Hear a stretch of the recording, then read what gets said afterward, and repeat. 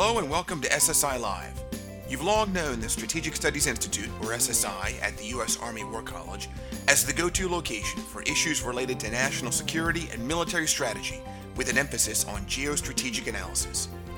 SSI conducts strategic research and analysis to support the U.S. Army War College curricula, assist and inform Army, DoD, and U.S. government leadership, and serve as a bridge to the wider strategic community. Now we're bringing you access to SSI analyses, scholars, and guests through this, the SSI Live podcast series. Thanks for joining us. Hello and welcome to this edition of SSI Live. My name is John Denny, and I'm a research professor of national security studies here at SSI. It's Friday, December 1st, 2023, and today I'm joined by my SSI colleague, Dr. Evan Ellis. Evan is a research professor of Latin American studies, and I've asked him to join us today for a discussion on the recent election of Javier Milei in Argentina. Now, Evan was last on SSI Live just over a month ago in late October to discuss the run-up to this election and some others in Latin America. And so I've asked him back today to discuss the somewhat surprising election outcome and the implications of it for both Argentina and the United States. Evan, welcome. Thanks, John. It's good to be back. Good to be with you to talk about these issues. Now, Evan, even though Milei led in polling ahead of the runoff election, his election by such a large margin, 56 to 44%, was unexpected by most observers who thought the Peronist or establishment candidate and current economy minister Sergio Massa was going to pull out a victory in the end. Now, Massa's effort to curry favor with the electorate in a variety of ways, some more ethical than others, didn't pan out. What do you think explains Milei's victory? Well, John, there's multiple things going on here. First of all, of course, the broad context is the frustration of Argentine voters, not only with Peronism and the government that Massa and of course, above him, Alberto Fernandez represented, but really with the cycles of boom and bust in Argentina. So Argentina has had bouts of economic disaster and hyperinflation going back into the better part of the previous century. And so the latest where we can talk about 40% poverty, 140% inflation accelerated towards 200, a parallel blue dollar rate that was going to well over 1,000 pesos per dollar, over 3 times the official rate. That was really the latest chapter of voters' just frustration that whoever they seemed to elect, things always turned out badly. And to be fair, voters had brought in prior to the past government, the government before that, that of center-right candidate Mauricio Macri with Juntos para Cambio. The hope was in bringing Macri in that would make things different. And at the end of the day, that also ended up leading to capital flight and other problems. And so at the core, there was deep-set voter frustration with really both the left and the right and a desire to try something different. And Milei, with his language, really appealed to that. Having said that, however, you could really split voters up into 3 groups. There were those who were tied to the Peronist status quo. There were those who were really open to Milei. But there's also a group who was, I would say, tied to kind of a center-right, things that worked experience. Those were the voters who had gone with the former National Security Minister, Patricia Bullrich. And so really what was decisive was that for those voters, whether they would stick with the Peronist and Massa because he had experience and predictability despite being more of the same, or they would take a great jump into the abyss. And so when after the election, the center-right candidate Patricia Bullrich endorsed Milei, and also the previous president, Mauricio Macri, also endorsed Milei. That really helped to transfer the majority of those center-right votes over to Milei, which was enough to catapult him to the victory over Massa in the elections. Evan, one of Milei's first actions as president-elect was to travel to D.C. just this past week to meet with senior administration officials. Do you know what was on his agenda while here and what he heard while in the city? Sure, John. And it's important to really take a look at that trip. First of all, because Argentina has one of the shortest presidential transition periods, if not the shortest, in all of Latin America. He literally had just a matter of weeks before the December 10th inauguration. And that's saying a lot, especially for somebody who is coming into office without any real political experience, for whom really working across the aisle in the legislature will be critical to his success. And so the fact that he invested literally a good chunk of his very short transition period in the this trip says something. Now, it's also important to point out that there's probably never been quite somebody like Milei in Argentina and probably much of Latin American politics, to the extent that this is a very thoughtful, if unorthodox man on a spiritual journey. And so, although there is a strong signal of his desire to connect with the United States, a big part of his trip was what he called a personal spiritual journey.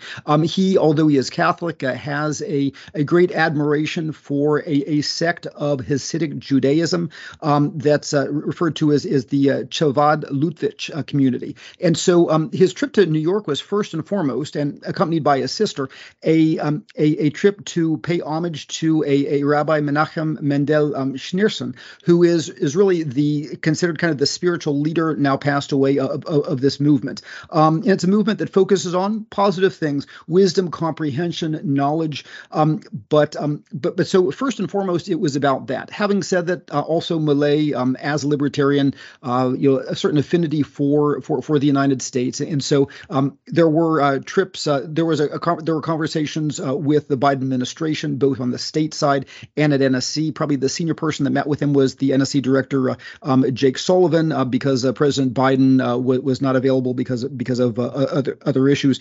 But in addition to those, his team had some very important conversations with the International Monetary Fund. And I think what was critical with that is understanding that when he comes into office, he is going to have a series of different fiscal and financial problems, not only having to do with the payments of the next installment of the IMF debt, but also just the things like his proposed dollarization and various other things. He is going to need help and comprehension from the IMF. And to that end, also meeting with people from the U.S. Treasury Department was very important with respect to that. Evan, let me ask you to unpack a little bit more that information you mentioned on the IMF, the International Monetary Fund. How dependent is Milei on the IMF for solving some of these major economic challenges, like the runaway inflation they're experiencing right now? Sure, absolutely. And this really started 2 administrations ago. And the Argentina has repeatedly had problems with having to default on its IMF loans. However, when the center-right government of Mauricio Macri came in 2 governments ago, there was really a push by the IMF to try to really help Argentina in its return to the market from the previous generation of Peronism. There was a $57 billion IMF debt, the biggest loan package ever that was negotiated. Unfortunately, a lot of the things that the Macri government did in removing capital controls created a situation in which, because the economic underlying problems weren't solved, there was capital flight, especially near the end of his term. And so when the new Peronist government came in, they actually had to renegotiate yet again that IMF deal. And so that new deal, which is a $44 billion deal, the problem was that Argentina has had massive problems. Number one, they tried to maintain an artificial currency rate. So the official rate right now, for example, is about 350 pesos per dollar. What they call the blue market rate, the rate that people actually are willing to pay to get dollars, is over 1,000 now. And so well out of line. So the problem with that is that the IMF has to spend a whole lot. Argentina has to spend a whole lot of its foreign currency reserves trying to basically prop up the peso, while at the same time it's begun to have to make payments on its IMF debts. And so during the end of the past administration, you had 2 major payments, and with a little bit of help from the IMF itself, with a little bit of help from the Chinese that allowed Argentina to dip into their basically renminbi yuan denominated fund, with a little bit of help from Corporación Andina de Fomento, a semi-private organization in the region. Argentina kind of squeaked through, but basically its foreign currency reserves are $10 billion in the red, and literally this month of December, the Macri government, the Milei government will have a $900 million payment to the IMF. And so multiple different questions. So number one is having enough money just to make that near-term payment to stay good with the IMF debt. Number two, if Milei truly wants to dollarize the economy, again, when you're $10 billion in the red, you need basically more money to have enough dollars to dollarize. And so any type of liquidity that you get there, they're going to need some sort of extension. And so one of the things things that was talked about, given that the IMF really isn't in a position to extend more money. The IMF has something called a resilience fund. And so you had some talk with Kristina Georgieva about maybe helping Argentina dip into its resilience fund, because part of Argentina's problem was that it is so dependent on agricultural exports, and it had a really bad year with record droughts, which caught literally tens of billions of dollars that it normally would have earned, and took that away.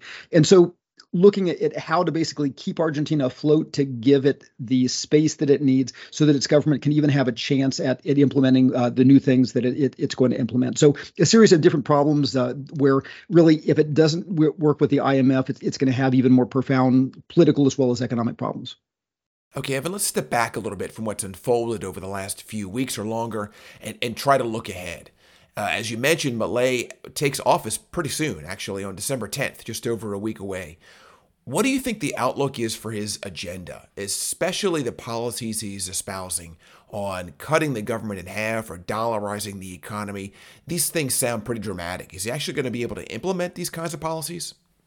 Frankly, it is going to be a very challenging trip, although it is certainly going to be interesting because, again, his libertarian ideas of reducing the size of government, both in economic matters as well as social policy, is something that we haven't seen at the presidential level in Argentina for quite some time. Having said that, it's important to note that he comes into power really without a legislative backing. On the one hand, in Argentina's Congress, his party, La Libertad Avanza, only has 7 of the 72 seats in the Senate, only 38 of the 257 seats in the House. So, roughly a tenth of the legislature on both sides. Now, the center right, we mentioned the endorsement from Patricia Bullrich's Juntos para el Cambio. And even if you add up those center right tickets, and it's not clear that the center right wants to go along with the whole agenda that he has, that's still only gets you to about 36, about half of the seats in the Senate. It only gets you to a little over 100 seats in the House. And so his ability to legislate is going to be critical. Having said that, though, it's important to distinguish thus between what he can and wants to do on domestic issues and foreign, because certainly with relatively greater latitude in terms of what he can do without legislative action in foreign policy, with the exception of things like, things that you have to commit resources for or declaring war, et cetera, et cetera.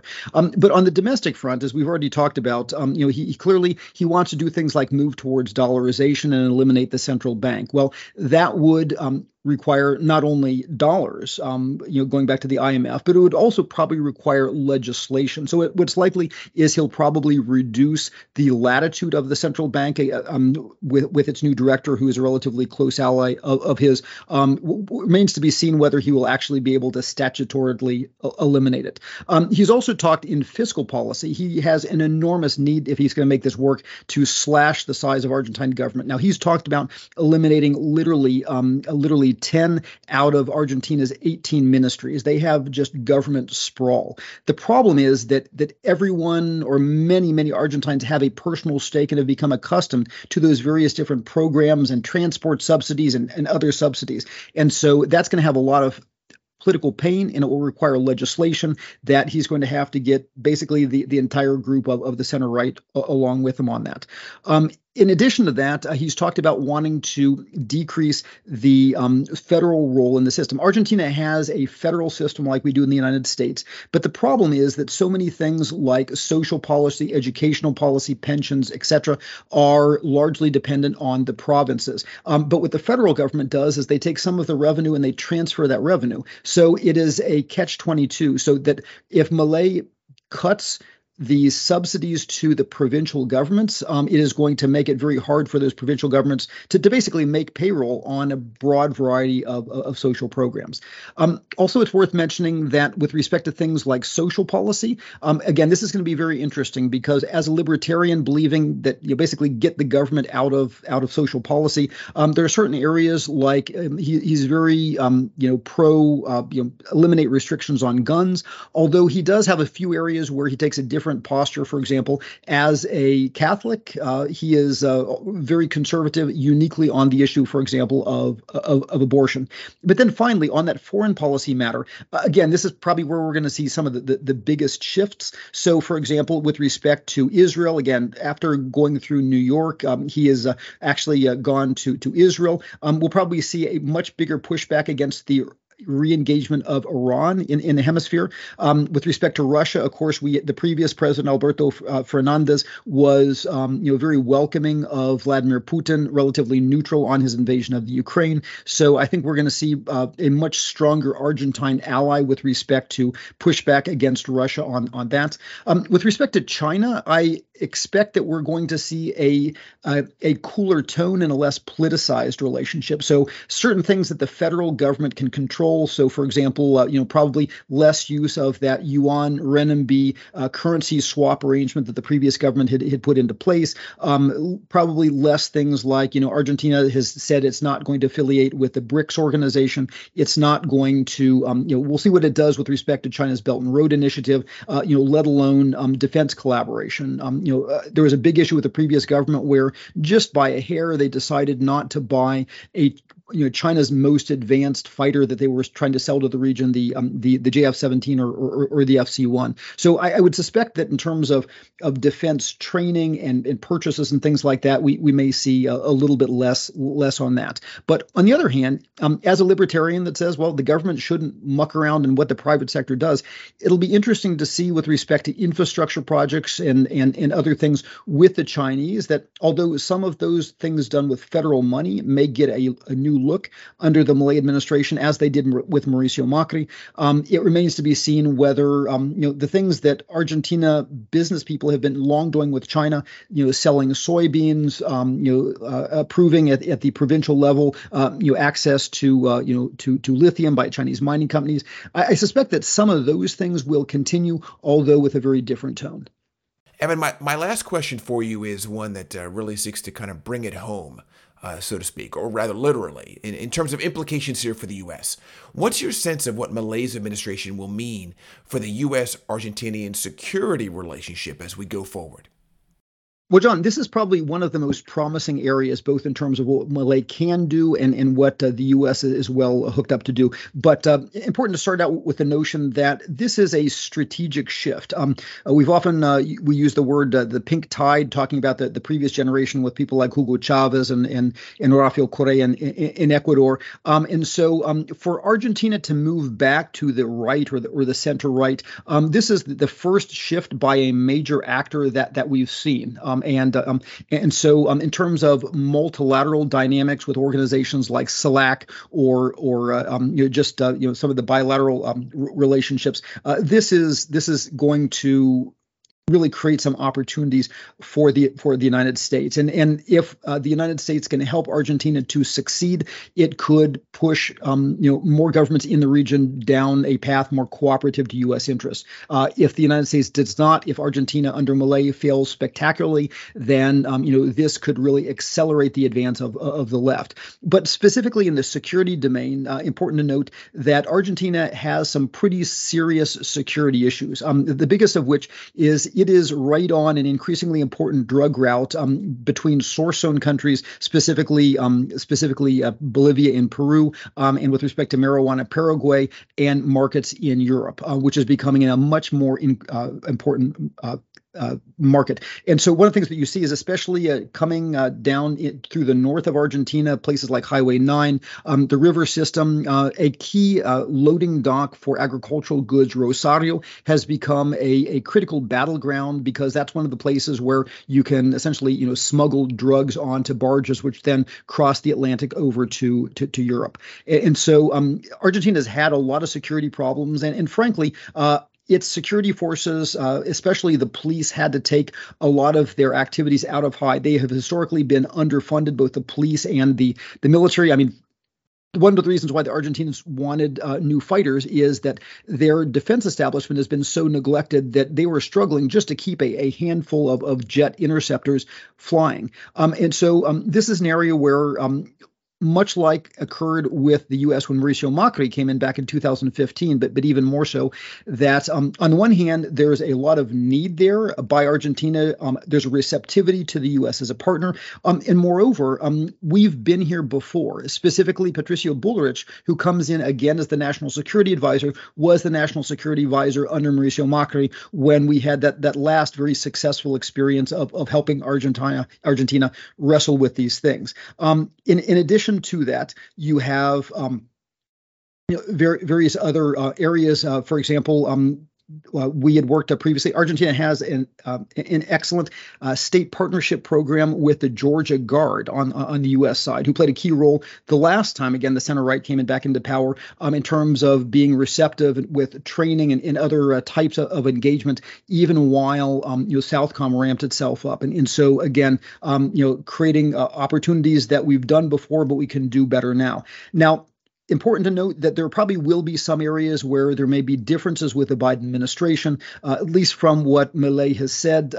He is not someone who is he's a bit of a climate change skeptic, and also some of his comments on social policy have been maybe a little bit different from where the Biden administration is at right now. So, there certainly will not be a honeymoon across the board, but in terms of Latin America policy in general, in terms of cooperation on broader multilateral policy issues in terms of resisting Russia and China and things like counter-drug cooperation. This is an opportunity for the United States and Argentina to have a partnership that is successful and a model to show others in the region what is possible and what the U.S. can do in good faith if we are given the opportunity. Or alternatively, if we don't step up to the plate, an indication for others of what is not possible. And so it's a critical moment and a fantastic opportunity if we're able to leverage it.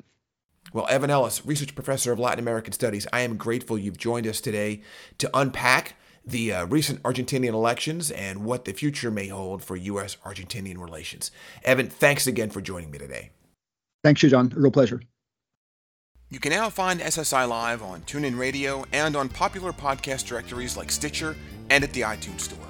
If you have any comments on our podcasts, thoughts on what you'd like to see addressed, or a response to something you heard here at SSI Live, please go to our website. That's ssi.armywarcollege.edu. Find me, John Denny, in the staff directory, and send me an email. I look forward to hearing from you. For the SSI Live podcast series, I'm John Denny. Thanks for listening.